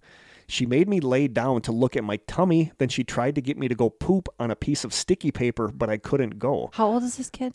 3. Okay. Ooh, she told me then that I am from outer space, and they put me in my mom's tummy. Then she took me back to the river and told me to wait under the bush until someone found me. She also states that her grandson said, quote, she had your same hair, your feet, and even your face. Your feet. That scared her deeply, the idea of some kind of doppelganger taking on her own image to abduct her grandson. She says she got the impression that her grandson may have been talking about a hologram because of the way he described the light sparkling on the strange woman. His grandmother was so horrified and called his grandmother was horrified and called her son, the boy's father, who told her that he had heard the same story from the boy a few days ago. She admitted that she probably would have written off her grandson's story to a child's overactive imagination if it wasn't for a strange experience that happened to her a year ago when she was camping in the same area. She claims that she woke up one morning face down in the dirt, having been removed from her tent and sleeping bag. She also had a puncture wound on the back of her head. She said she felt violently ill that morning and felt strangely emotionless, so she thought she'd been bitten by a poisonous spider. She said she was with a friend who'd been sleeping in his separate camper, and he also woke up with a strange bite on the back of his neck and felt ill as well. The only strange thing she could recall was seeing red eyes shining through the trees in their flashlights the night before, which they thought were deer. This is from the book, David Paulides' book, Missing 411. The woman spoke to him in a very nice and polite way. He stated that she was interested in his tummy. He explained that he thought that he was talking with his grandma the entire time until he saw sparks come from her head. He then started to believe she was a robot. He said he saw guns and purses that had lots of dust on them on the walls of the cave, and also saw other robots in the cave that never moved. John Doe explained that near the end of the time with the lady, she placed a piece of sticky paper on the ground and told him that she wanted him to poop on the paper. He said he didn't have to. It was sometime after this point that she took him from the room and put him under the bush and told him to stay there. He never explained how he got from the room, but does remember being found. So there you go. That's what I got for that. So bizarre. So now I managed to find the grandmother's actual account on Above Top Secret, where she talks about this. There's a whole thread where she goes into this. So this is the words of Grandma Kathy, or Grandma Cappy, as he says. So these are her exact words, and this is the only thing I could find from this deep dive. And there's a lot here, so I'm going to be reading a lot. Posted on November 15th, 2012, her name on there, Miss Cat 1, she says, quote, last fall, my 3.5-year-old grandson was lost in the Shasta Forest for 5 hours. Thanks to volunteers and rescue personnel, he was found. My son said, quote, he was here, then within a second he was gone. They thought he had been abducted by other campers. Trust me, that's the worst nightmare ever. About 3 weeks after this happened, he was at my house, and out of the blue, he stated, quote, I don't like the other Grandma Cappy, which is his name for me, Grandma Kathy. I said, quote, what are you talking about, buddy? I'm the only Grandma Cappy. He said, quote, don't you remember when I was lost in the woods? Well, the other Grandma Cappy grabbed me and took me to a creepy place. She's really a robot. I was thinking he was telling me a story, so I asked him, what was creepy about it? Why do you think she was a robot? He responded, quote, it was a cave with spiders and there were purses and guns. I was too scared, so I didn't touch anything. But when she climbed a ladder, the light made her look like a robot. There were other robots too, but they didn't move. So I asked him, what did she do to you, buddy? He says, quote, she made me lie down to look at my tummy, and then she tried to get me to poop on a sticky paper, but I couldn't go. I keep giggling at I know. She told me that I am from outer space, and they put me in my mom's tummy. Then she took me back to the river and said to wait under the bush until someone found me. So I called my son and asked him, what the hell are you letting my grandson watch on TV? And I told him what he said, and then he says that he told him the same story a few days ago, but chalked it up to having the smartest, most amazing kid with the biggest imagination ever. I'm the grandma, of course, so I have to agree. I know that kids have imaginations, but it was the pooping on sticky paper that really makes me wonder. I've never watched a TV program that mentioned pooping on sticky paper. There were other details too much to list. But one of the reasons I'm bothered by this story is because I was camping in the same area the year before, and I woke up one morning face down in the dirt out of my tent and sleeping bag. I had a puncture wound in the back of my head. I'm a grandma in my 50s, so I guess I could be a grandpa, I guess. Mm-hmm. I'm a grandma in my 50s. I don't sleep in the dirt. I was violently ill, too sick to even pack and go home. I thought it was a spider bite. It took me a really long time to feel normal. I had no creativity, no emotions.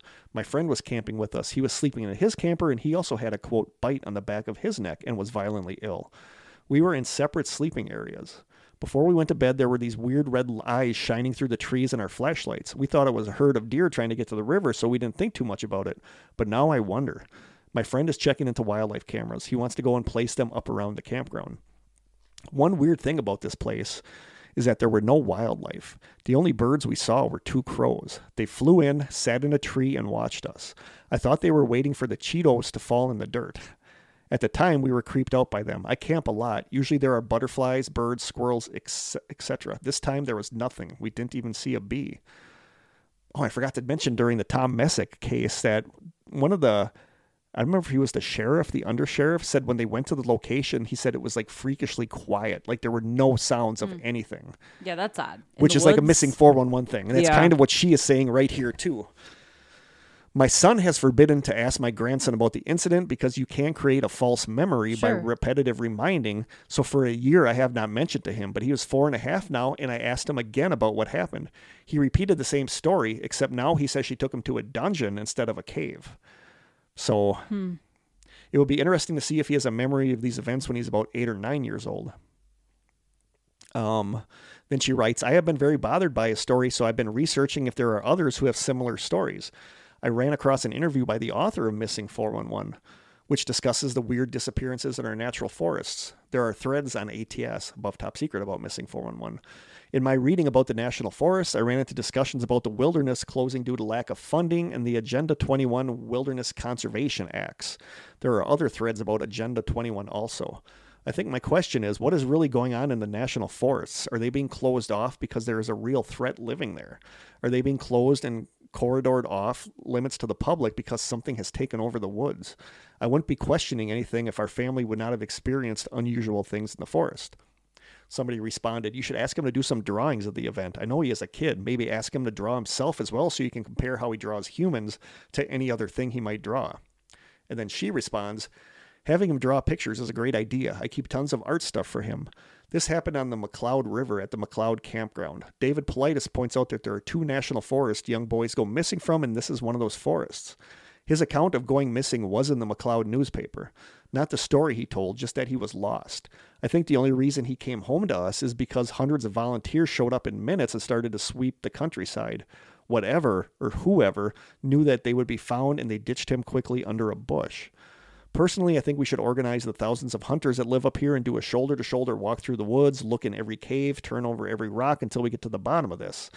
I would definitely get involved if we did a national forest sweep, but I will never camp in this area again, now without the militia. So then she writes again, my son actually collapsed. He ran up and down in every direction until he just collapsed and had to be carried back to camp. Looking for I don't know. grandson? I'm trying sure. to figure. Yes, yeah. I wasn't camping with them at the time, and I didn't know about it till a couple of days later, and I still fell apart and sobbed for about an hour.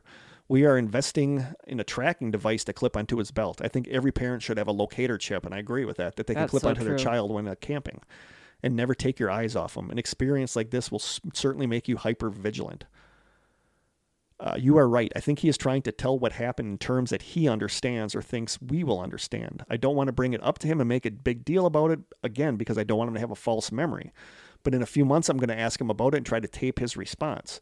I emailed the sheriff's office and told the officer his story. I'm sure they think I'm a wacko, but what if this matches someone else's story? I didn't include this in the first post, but when I asked him what the other grandma looked like, he insisted she looked just like me. In his words, quote, she had your same hair, your feet, and even your face. In his mind, he was taking a walk with me. Now that scares me deeply. When he talked about the light sparkling on her and she looked like a robot, I get the mental impression of a hologram, not a robot. I asked him what a robot is, and he says, quote, it's made out of metal and has a remote control. I don't know what to make of it. Somebody responds, perhaps you blacked out from a night of heavy drinking. That or perhaps dementia or Alzheimer's. Maybe you were drugged, and both are cases where you were victims of some corporation doing random experiments on people. That's far more believable than aliens. I don't think it is. That there's a corporation that's like kidnapping and testing stuff on people. I believe aliens more than I believe that. Mm-hmm. I find this story pretty far-fetched. I don't believe a word of it. Don't take it personally, but I don't know you and have no reason to take a stranger's claims as the truth. I smell BS on this. And then she writes, I have wondered if I did have a stroke that night. I've questioned Alzheimer's too. There were no drinking or drugs that night. I was gold panning for most of the day and wondered if I exposed myself somehow to mercury in the creek. I have found natural occurring mercury before, but I didn't see any in the pan on this trip. But it doesn't explain my friend with the same wound also being very ill. My grandson could have just gotten lost and made up a story, but he was only 3 when he told us this. I didn't write this post to get believers. I wrote it to see if there were other people with the same story and to let people know that we have experienced some strange things in the forest. I'm also wondering if any of this has anything to do with our national forest being closed due to lack of funding. I really hope you never experience anything like this.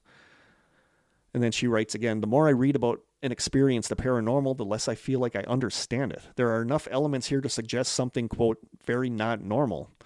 And of course, there are thousands, millions even of other bizarre events like this, more or less. Physical, non-physical, alien, interdimensional, whatever. Maybe we're getting all of the above. Maybe the fairies, gnomes, goblins, etc. of ancient lore are these same sorts of timeless entities always managing to remain at the outer fringes of the human experience. And then somebody responded to that saying, well, I don't believe in gnomes or fairies. For some reason, the thing with the cave and the purses and guns brought this mental image of a storybook creature that pilfers people's camps while they are sleeping, stealing their purses and underwear and hiding them away like a leprechaun or something. Then the lady, the grandmother responds, we have never gone back to look for the cave. The only way I would feel safe doing that is if every ATS member or the militia or thousands of hunters were with me. It's been hard as a grandparent to figure out where the real experience is. On one hand, I can see him relating the experience to something he saw on TV and tried to explain it from what he knew. Then the question is, did he fill in the gaps with his imagination? I just know something happened. I don't believe he could make up all of these details either. So I believe he believes he experienced exactly what he tells me. I think the truth is that he was examined by something or someone. I don't know by who or what. I do know this. When I think about it, I get a sick feeling in the pit of my stomach, and that white-hot, shaky feeling overwhelms me. I think it's my intuition. I have tried to forget all about his story and file it away, but I feel very compelled to share it. I really think there's more going on in our national forest than we know about. Google missing 411. There's a scary amount of disappearances in our national forests. The reality of this is really disturbing. David Politis, the author of Missing 411, has a few interviews online. I have to work on learning to link them. My son and daughter-in-law have forbidden any conversation on the subject. They believe he just walked away from camp and made up a whopper of a story. But a few months ago, my grandson kept pestering his mom to go warn the neighbor that their tree was going to fall down. Of course, his mom assured him that the tree was not going to fall down, but 3 days later, the tree fell down. Wow. Yeah, that was something I'd never heard about this, that apparently he has like the Shining now and knows what's going to happen. Okay. Then he was at my house, and I grabbed some leftovers out of the fridge to warm up, and he began to scream, quote, no, Grandma, don't eat that. You're going to get sick. But I, of course, assured him that it was going to be okay, but oh my God, did I get sick. Last week, he came over and told me to make sure everything stayed locked up because someone was going to break in and get all my stuff. Well, I decided to believe him this time. Everything is now locked up. So is he different? Is it maybe just a coincidence? He's my first and only grandbaby, so I, of course, think he's special. and this is where I'm like, I won't say too much about his bloodlines, only because you never know who is reading this stuff, but I will tell you that he descends from 33-degree Freemasons on his mom's side.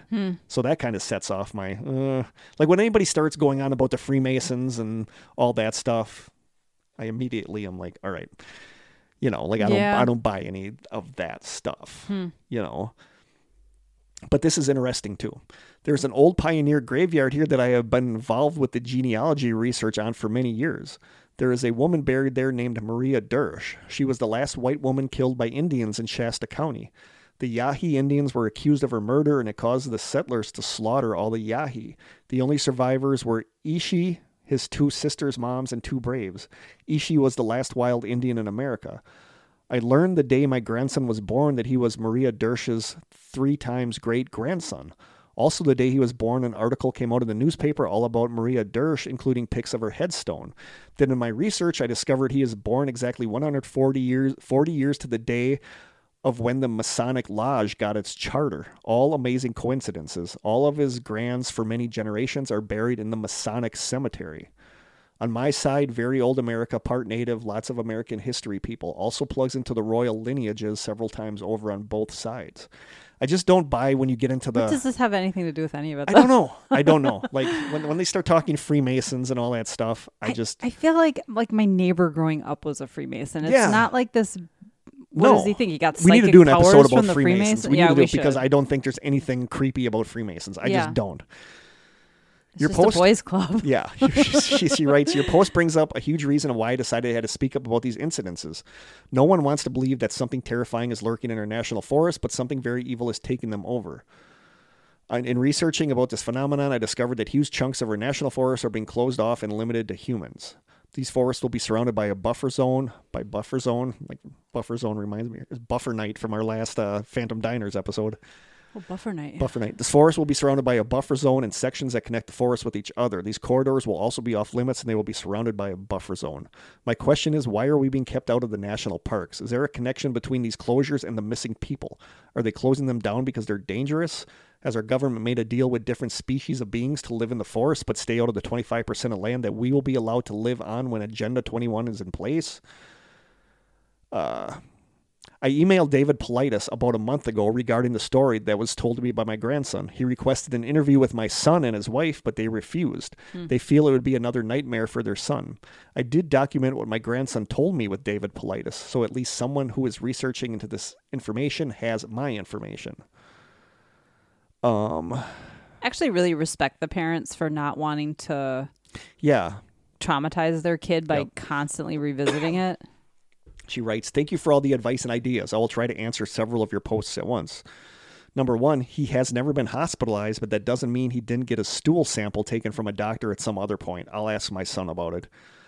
Number 2, as far as a meth head, I would rather not think about what a tweaker would have done to him. I would rather think it was an alien or Bigfoot than think it was a tweaker. We do live in an area that is deeply afflicted with meth addicts, and they are sick.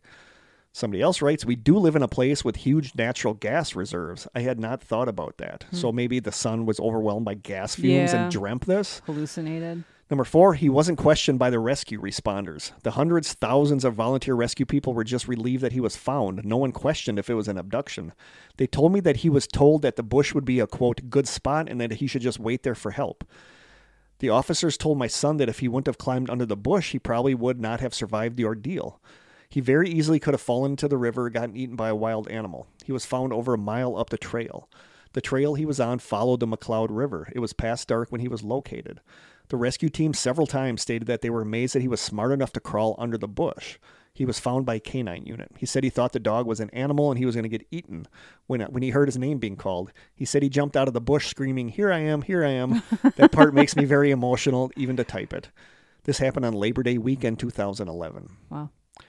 He said the officer that found him said, put your head on my shoulder and hang on. He said the officer ran so fast down the trail. He also thought it was so cold, but the officer wrapped his arms around me and held me so tight I wasn't cold then. That's cute. Aww.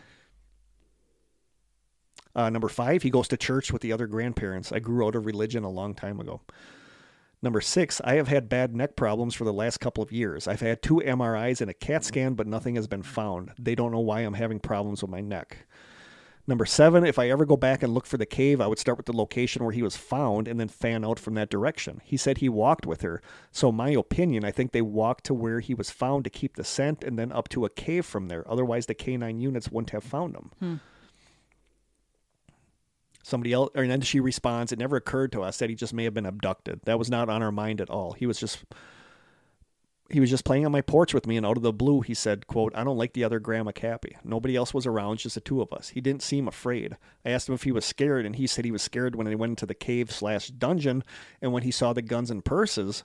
But he said over and over that the other Grandma Cappy was actually very nice. He thought it was me until the lights sparkled on her. It's weird. Yeah. And this is, I thought I like this too, where somebody says, I'll ask my question once again. Do you think the child was trying to say persons with guns rather than purses and guns? That he was trying to say persons with guns. Like there were people, like military people there. Yeah. And then she responded, he said the guns and purses were on a shelf and they were dirty. He axed things out, and when he talked about the other robots, he pushed himself back and became stiff, frozen with a disoriented look on his face. My best description of this is the way that Han Solo looked like when he was in the carbonite. Yeah. I'm picturing it. And him acting out the pooping part was hilarious. He didn't mention any animals, skeletons, or any kind of skeletons or bones or smells. And then people said, did this even really happen? And then she managed to find, like, the actual article from the paper is there. It was published September 6, 2011 on the Siskiyou Daily News article, where it says, quote, a 3-year-old boy who went missing Friday at a county campground was found cold and frightened but unharmed. According to a Siskiyou County Sheriff's Office press release, the department responded to the report of a missing child at around 7:30 p.m. Friday. The 3-year-old boy had gone missing from Fowler's Camp, located in the McLeod area in the vicinity of the McLeod River.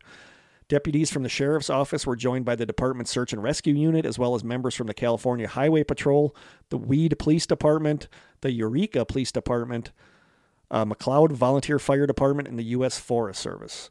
Law enforcement officials searched the campground and conducted an extensive grid search of the area. When a set of child-sized footprints were found along the shoreline of a creek in a heavily wooded area, a sheriff's office canine team was deployed to track the trail created by the person who left the footprints. The canine team located the boy at approximately 11:50 p.m. The child was cold and frightened, but overall he was in good condition. So it did happen. I mean, there's an actual news story. Yeah. And then she wrote, just an FYI update for anyone still watching this thread. My grandson's story was shared on Coast to Coast AM in the latest David Paulides interview. He didn't get the facts completely straight. I don't know if he was protecting her identity or if he didn't remember the details in the interview. I will be buying his latest Missing 411 book and see how the facts play out in the book. The interview is on the March 17th Coast to Coast program. Also, I was asked about my grandson's blood type. He is A positive, but his mom is O positive. I think there is some kind of an O positive connection of Freemasonry and alien abduction. Boy. His mom is from a long line of 33-degree Freemasons.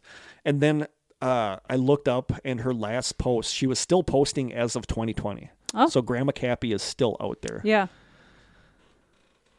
So now a couple Reddit comments about this from random people. Somebody writes, quote, I do believe what the child saw, he believes he saw. Whether it was a dream or reality, children that young tend not to lie because they don't have any concept of what a lie is and that it's wrong to do so. There's also no incentive to lie. At least that's what I learned in psychology. It's possible he could have, but why? I think it's strange that the boy said he was in a cave and that there were dirty, dusty purses and rifles. To me, it sounds like that could tie into the missing hunters where their rifles and gear were never found. Like that's where they go. Yeah, then somebody responds and says, I don't know, I've worked or interacted with a lot of children, and this sounds exactly like something an imaginative 3-year-old boy would say. The mixing of real details, grandma being lost, a cave full of purses, which to me sounds like a grandma's closet from a 3-year-old's perspective, with imaginative ones like a robot granny is very characteristic of that developmental stage. 3-year-olds have a different grasp on real versus pretend and passage of time than adults. Ask a child at that age what he did last week, and you might get, quote, I had grilled cheese and then went to the moon and played with a dog, and then I went to sleep for 100 years. It could have just been a dream, too. A mix of fact and fiction. I mean, dreams are weird. Somebody else says, I have a 3.5-year-old right now who's very smart and advanced for his age. He constantly confuses his dreams for actual events and will say things like and say things just to say them because he likes being funny and creative. If he said anything even a tenth as outlandish as the summary you gave, I wouldn't assume it was true. Somebody else writes, she's not a robot. She's a doppelganger who looks like his grandma. The robot, quote, was the boy's description on her doppelganger behavior. So somebody thinks she's a doppelganger. Mm-hmm. This is a response from a guy who worked search and rescue on this case. He says, the mountain certainly does have quite a few legends surrounding it, but most places have a spot or two like that. As far as the young Mr. Doe goes, even putting aside any credibility questions about the anonymous grandmother, young kids are notoriously unreliable. I do search and rescue and once was a part of the rescue of a 3-year-old kid who said he fought off a pack of wolves before we found him, then turned into that telling us that the wolves were actually robot versions of the dog who found him, but he knew that she was trying to help because she was carrying a flower in her mouth and then licked him after she gave it to him. Sure. She was my dog, and I can say with certainty that she did not bring him a flower. All that in the 45 minutes or so we took to carry him out to a pickup spot and wait for the police and parents to arrive. Other things I learned around that time were that he had a dog himself that he regularly went up to heaven to visit, and that Jesus may have helped him fight off the wolf pack, but he definitely saw Jesus who he knew from visiting his dog in heaven. Kids that young have trouble telling truth from lies, especially in that kind of traumatic experience, and adults are very good at inadvertently encouraging that. The grandmother's account makes me think that she was looking for weird stuff to begin with, despite her denials of that, and kids do pick up on that. Her focus on the thing about the poop also sticks out to me. Almost all the toddlers and young kids I know love talking about poop and coming up with weird things about it. Just the other day, I had a 6-year-old tell me that I should start taping poop to my walls instead of paintings. Granted, my taste in art isn't exactly highbrow, but I'm pretty sure he just thought taping poop to walls was a funny idea rather than meaning it as a criticism of my decorating skills. Oh, funny. Yeah. Yeah, I don't, I do like the idea that at that age, you're maybe too young to even understand what a dream is, but you know that it feels real and that you experienced it. And so maybe he fell asleep and had a dream. Yeah. Yep. And then somebody wrote this, which I thought was weird. We had a similar situation. At first, my sister told me about the incidents. She told me that sometimes my niece will be with them playing around and look into a dark area of the house like a hallway or room, start pointing and run to her mom and dad, telling them that there's an old lady in there that looks like a robot over where she was looking. She sometimes becomes so frightened she has a hard time speaking. I told them it's probably from a movie since they watch a lot of them, but they don't recall watching any movies where there's an old lady robot. Anyway, one time I was visiting and I was watching TV. Behind me was the kitchen with the lights off, of course. I'm holding my niece in my lap. When she looked at me, her eyes quickly shifted behind me. She started pointing and saying, "Uncle, there's a robot lady behind you." I turned around and there was nobody there. I tell her there's nothing. She tells me, quote, "She's standing in the kitchen right there." I proceed to go to the kitchen and tell her that there's nothing. I tell her how she looked, and she says, quote, I asked her how she looked, and she says, quote, "She's old and looks like a robot." I quickly leave the room and go tell my sister about it. She stays with my niece until she forgets. This was their old home. They don't live in it anymore. In their new home, they've had no incidents, but I thought it was a weird tie-in with your missing 411 story. That just feels like paranormal activity. That does, but that's creepy to me. Somebody else writes, I had a dream once where I entered an underground chamber of some sort, and there was an old lady there who told me to call her grandma. I was trying to get out of where I was and was really suspicious of the old woman. She ended up being a robot trying to kill me, and this was before I ever heard of the missing 411 story. I don't recall ever having a dream about a robot. Somebody else writes, this past weekend I was staying at a hotel when I suddenly woke up to see a robot standing at the side of the bed full of wires. I was fully awake and panicked. I tried blinking to see if it would go away, and it didn't. I finally hid under the covers and reached for the lamp to turn it on. When I emerged, it was gone. Has anyone else experienced anything like this? It was not a lucid dream. So, I don't know. The dream feels like a very plausible explanation, actually. The kid actually went missing because he wandered off. Yeah. Got tired, took a nap. Yeah. Had this dream. So that's all I could come up with on the deep dive is her actual accounts on the Reddit? above top secret forums about yeah. it. One of the comments I read mentioned the kid's name, but I don't know if it's the actual name, so I'm not going to say it because the kid I'm assuming wants nothing to do with people tracking him down and now bugging him about this. So I'm not going to say it, but I don't know. So that's what I could find about this. This continuously shows up in the strangest missing 411 stories. And it's just, I mean, do you think I start to lean more towards he fell asleep and he dreamed all that weird stuff. Yeah. It's completely plausible. Completely. And at that age, not being old enough to even understand that a dream isn't real. Yeah. You know what I mean? And thinking that actually happened. Some of the stuff is weird to me though, like the pooping on sticky paper is like a weird. Dreams are weird, man. And the robot grandma saying that he was put in his mom's tummy by an alien. You know, is this something? Are they watching like movies with kids being where people being abducted by aliens, and that's where he gets this idea from? I feel like even something you hear in passing that you're not consciously paying attention to can show up in your dream. Yeah. So I don't think it even has to mean that they sat down and watched a movie about this stuff. He could have been out in a restaurant with his family and the people at the next table were having a conversation about something that he just picked up on and dreamed about later. You know what I mean? There are weird missing 411 stories about the was it a bear bringing berries to one of the kids that, you know, so I want to believe that this actually happened because that makes it really interesting. Yes.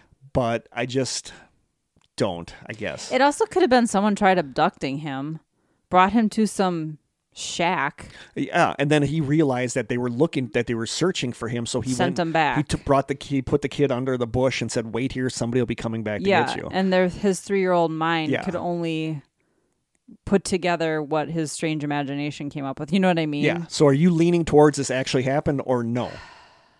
I'm leaning towards it didn't actually happen. I'm leaning towards it was a dream. There was no robot grandma. As cool and as creepy and as weird as that story is, I lean towards there's no weird robot / hologram grandma in a cave full of purses. He obviously went missing. Yeah. That happened. Yeah. But on the other hand, and this was a weird synchronicity, is that Mount Shasta is supposed to have something inside of it that I'm going to do an episode about Mount Shasta, and then Haunted Objects podcast just did an episode about Mount Shasta. Yes.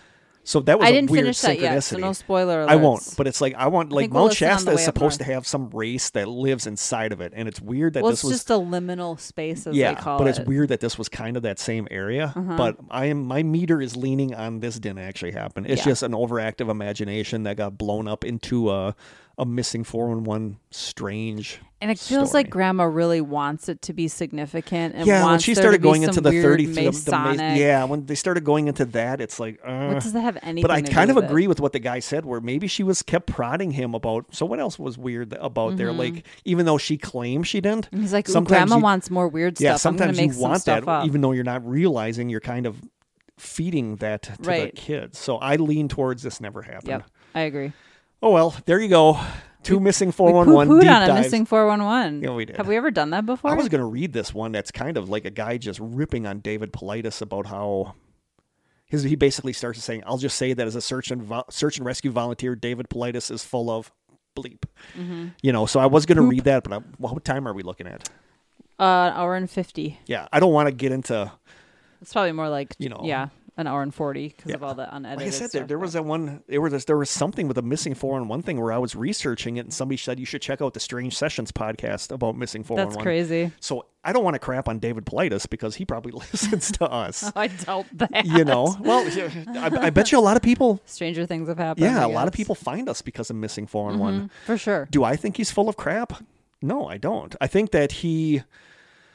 You know, and so many people accuse him of cherry picking stories, and I'm like, that's exactly what he's doing, is because he wants to find stories that have some kind of weird element to them that fit into the missing 411 stuff. You have to cherry pick. I think that even if is he potentially cashing in on these tragedies, maybe? But he's also bringing light to these missing people, stories, and I think this is super important. The families probably don't care; they just want the story. A lot of people accuse him of tweaking the facts to fit his details. Interesting. You know, which I like David Paulides. I'm not his missing 411 subreddit is just people constantly dissing him, that he's a fraud and he's a huckster and all that. Yeah. And I don't. I think even if one or two of the stories that we've talked about in the Missing 411 episodes are true, there's something weird going on. Yeah, for sure. Do I think it's this big conspiracy thing? Maybe not, but I think there's something to these. Yeah. A lot of these disappearances. Like the Trini Gibson one, I totally think it was foul play. I totally think one of the other school kids killed her. I really do. But it's still a fascinating story, and her being in the Missing 411 stuff keeps bringing attention that her family may someday get closure. So no, I have no ill feelings towards David Pilatus. No, I just don't. I love his books. I love Stephanie, our listener, who bought his books for us. We're endlessly fascinated. Yes. Yeah, so I don't think he's a huckster. I don't think he's a fraud. I just don't. I'm just going to say that. Yeah. And that's all I got for this one. Okay. Dang. What? You guys like the Missing 411 spotlights? I feel like the answer's overwhelmingly yes. Okay, song choices for this week. This is kind of a twofer. And I think I did the first one before, but I stumbled across this video once on YouTube, and I don't even know how I stumbled across it because it doesn't even have that many views. I'm pretty sure I did this one already. I'll just start by saying it's the song No Light Left by the band Snow Fight in the City Center. I love the name Snow Fight in the City Center. I think that's such a cool name. But I loved this song, and it's one of my go-to songs that I go listen to quite a bit. It's like a Coldplay kind of song. It's got this little keyboard part or little piano part that I love in the song, but it's just a really good song. It's called No Light Left by Snow Fight in the City Center. There's hardly any comments on it because nobody even really knows this song is out there. So somebody wrote, saw this band live years ago. It's a shame they faded. They are amazing live. And then somebody else writes, bad news, this band is no more, but the good news is they evolved into the band Delphic, possibly the best indie dance band in the UK today. Yay. So then I looked that up, and they did turn into a band called Delphic that are like a dance keyboard pop band, but they have a song that I love, and my second song choice for this week is the song Counterpoint by Delphic. And it's just weird that it's the same band because this new one is funny. So somebody writes. So they just changed the name and maybe the style of their music. Yeah, they changed the name and style of their music. But I love this song Counterpoint. Somebody writes underneath it in YouTube, if one of the members of Delphic ever reads this is one of the most impressive songs of the decade, and I hope you are as proud to have made it as I am to share it with people who have never heard it. Somebody else comments, such an underrated song. Somebody else writes, what a track. I keep coming back to this because it's just so very special to me. Then somebody else writes, quote, ran into a pub with my best friend in Leeds to pee after God knows how many lagers way back down in 2009. Ran into this band playing this song live. Arms were up in the air, the smoke was rising, the floor was sticky, and there were lights flashing everywhere. Just texted her saying it's been 13 years. Where did that gorgeous decade go? I like that. I think that's like a super sweet comment. Mm-hmm. But it's just like a really good song. Like, I love this song. So my song choice number 1, No Light Left by Snow Fight in the City Center. And song choice number 2, Delphic, the band that Snow Fight in the City Center turned into, the song Counterpoint. Those will both be posted in the group. Sweet. And our question given to us because our listeners haven't sent any, our question asked by ChatGPT, mm-hmm. How has our understanding of the paranormal changed over time? Oh, that's kind of a good question, actually. Like, when I got that, I was thinking about that, and I'm like, dang. I think I've become much more open to the possibility of alternate explanations, meaning I used to just think EVPs were ghosts who were in the room with me talking. Yeah. 100%. Now I believe it could be a parallel universe or alternate dimension and things are bleeding over. Like stuff like that. I used to, when I started getting into this, I thought it was very cut and dried. Ghosts were ghosts. Bigfoot was Bigfoot. Yep. And now I'm starting to think that all of these things, like when we talked about John Keel, like his theory, like all of these are intertwined. It's all part of the same big picture, and we just don't know what that big picture is. And that big picture might not want us to know what it is. It just keeps messing with us. Like, I love that idea. Yeah. I love the idea that my opinion on ghosts might have changed from dead people that passed on to some weird time glitch or something like that. Mm-hmm. So I think ours has changed definitely since we started this podcast expanded for and sure. looking into it. And synchronicities have become this huge have become thing. a huge thing. Speaking of, I ran across on YouTube. There is a panel that the Hellier group did.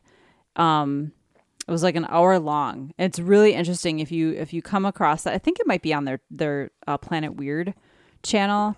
But John Tenney is interviewing them about season 1 of Hellier, and it's so interesting. And Greg at some point talks about how all of these things are part of a bigger thing. So what you just said reminded me of something. Yeah, that he because said. They're very Keel. Yes. I can't Keel remember what Central. the name is. Like Keel, like these, it's, they always call it like a trickster figure, or it's one thing just constantly messing with us because it thinks it's funny, and I kind of tend to believe, ever since we did the John Keel episode, I've come very much to believe in what Keel says is that we can search all we want, we're not going to find an answer. Right. The That's answer, the fun of it, the though. answer's in the searching. Isn't that the fun It of is. it? It is the fun of it. So there you go. Thank you, ChatGPT, for that interesting question. We can always rely on that. Originally, when I saw questions. that, I didn't know if it meant how is our, because I said ask a question for our podcast Collectively. we do, or collectively. And if you think about it, collectively, the understanding of the paranormal has changed. Yeah. Because your idea of the paranormal kind of reflects what the beliefs of the time are. Mm-hmm. In a way, yeah. When you think back to, I think it's become more esoteric, where it's more like time slips and time glitches now, where it didn't used to be. But I think it changes. I think people's ideas of the paranormal changes with the times. Yeah. I think it changed a lot from the days of the mediums. Sure. In like the 1800s and stuff like that. It's changed a lot. So I thought days that was of an table interesting tipping. question. Yeah, very interesting. Ooh, is there anything else? I would just mention season 3 of The Witcher has started on Netflix. It's so good. Yep. I'm trying not to binge the crap out of it because I think it's only 5 episodes long. I'm almost done. Today I'm going to finish Friday Night Lights, which is just such an amazing show. Like, if you never watched it, watch it. I absolutely love what they did in season 4 of the show to mix it up. I think that was one of the most brilliant things I've ever seen. But it's a good show, but it kind of fell into my Felicity curse, where the first season is just brilliant. Then after that, it gets like kind of soap opera-y and dumb, and it's like, don't do that storyline. That's dumb. But the first season is just so good. So it's very much Felicity-like for me. Like I said, the first season of Felicity is just perfection. It was still good after that, but it just kind of fell into the typical 90210 Dawson's Creek tropes, where like that kind Love of stuff. triangles, whatever. So I don't know what I'm going to watch next. I'm probably going to get rid of Netflix once I'm done with Friday Night Lights, because I don't have the money for it. But Tubi and Pluto TV, I got plenty to watch. And YouTube. There's a lot of stuff you can watch on YouTube, even movies and TV shows. Yeah. Or maybe get out and actually do things instead of sitting in front of my TV, right. which would also If it be weren't nice. so hot. Krista and I might be getting out a little bit this week. There's a little spoiler for next episode. Yes. I'm excited about that one. That should be Me too. maybe possibly having a new guest co-host that's never been here before. Yeah. So it's going to be interesting. I want to get Brittany on sometimes, maybe in fall, because Sure. Brittany's the only Zon that hasn't been on, and I asked her what she would want to come on and talk about, so she's going to kind of think. But that's all I got. Cool. Is it time for the side sessions? It is time for the side sessions. Do you even know what it's about? No, because you showed up today and you were like, are we doing a side session today? So It's a product. Okay. A drinkable product. Oh. We'll just say that. Okay. It's not very long, so it's going to be a short side session. That's cool. When somebody's here next time, we're going to have we'll come up with a top 5 favorite things. Because they can participate. Because they love food. It's going to be good. food related, so I'm going to try to come up with a topic for that. Sweet. Do So you I want to go think over our that's- deets? Oh, our deets. I suppose we got to give those out. You can email us at thestrangesessions@gmail.com. We are on Twitter, I think, at Strange Session without the final S. We are on Instagram, where Krista does an amazing job. We love our Instagram listeners. Love you guys. I feel like I give so much love to the Strangers Facebook group, but not enough to the Instagram people, who are absolutely freaking amazing. Love you guys. You can send us postcards and snail mail to The Strange Sessions, P.O. Box 434, Manitowoc, Wisconsin, 54221-0434. You can call our lonely phone line. Nobody's called there in forever. 920-443-9602. And you can send listener stories if you would like to thestrangesessionsstories@gmail.com that I have not checked since I created it, so I probably need to go check. I always say that, and then I always forget. And I think that is it. I should add that Gmail to my phone. Yeah. Because I get notifications for everything else. Yeah. Yep. At least one of us would be checking it. When are we doing a listener story episode? At the end of the season? Towards the end of the season. Okay. But it's July already, so it is July already. Yeah, we're like halfway through the season already, I think. Like crazy. Almost halfway through the season already. Mm-hmm. We did start a little late this year just due to crazy stuff going on. But yeah, near the end, maybe like when I start school again, when I have crazy stress and I don't have time, that's always a good time for listener but then I also stories. want to do like I'm saving all these creepy Reddit stories that I read, so I want to do another stories episode. Those are good. Yeah, so we got the rest of the season is falling in place. I think we might have enough for one more season in us. We're gonna see. Think of all the strange states we have to get through. We could do 2 seasons just doing strange states alone. We could do more than 2 seasons just doing strange states. We're not calling it quits anytime soon that I know of, but we'll figure it out. It would be so like it's morbid to think about, but it's always like, what if I died? Oh my God. I know I shouldn't think about that, but like what would happen if we had an episode that we didn't release yet and I died? It's like, would you release I would it? have to release Like, would you go it. on there and be like, hey, listeners, just letting you know what happened? Like, yeah. Those are That's those are my horrifying 2 to a.m. think thoughts. about. Those are my 2 a.m. thoughts. I think I would have Corey join me to do that. Yeah. That would be so hard. Why for are we Corey, talking though. I about don't know. Those are my 2 a.m. thoughts when Oh I'm my having a God. bad morning and I'm laying in bed thinking about stuff. Okay, eat less hot dogs and more vegetables. Yeah, I gotta maybe veggie dogs.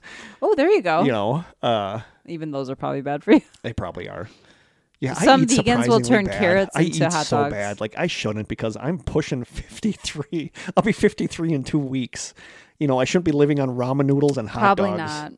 not. Sneak a veggie in there. Yeah. You should be getting your vitamins from your food too, not from a bottle. Not just from a multivitamin. Yeah. Yeah. It's the Alive multivitamin. It has like food stuff in there, like pieces of food, like bananas and spinach. Mm-hmm. So yeah, maybe I'd feel better if I ate a I think banana probably once in a while. Yeah. Maybe some leafy greens. When Dark I was leafy somewhere greens. yesterday with You know who. There's must not be actually a named. cafe there, which is really nice.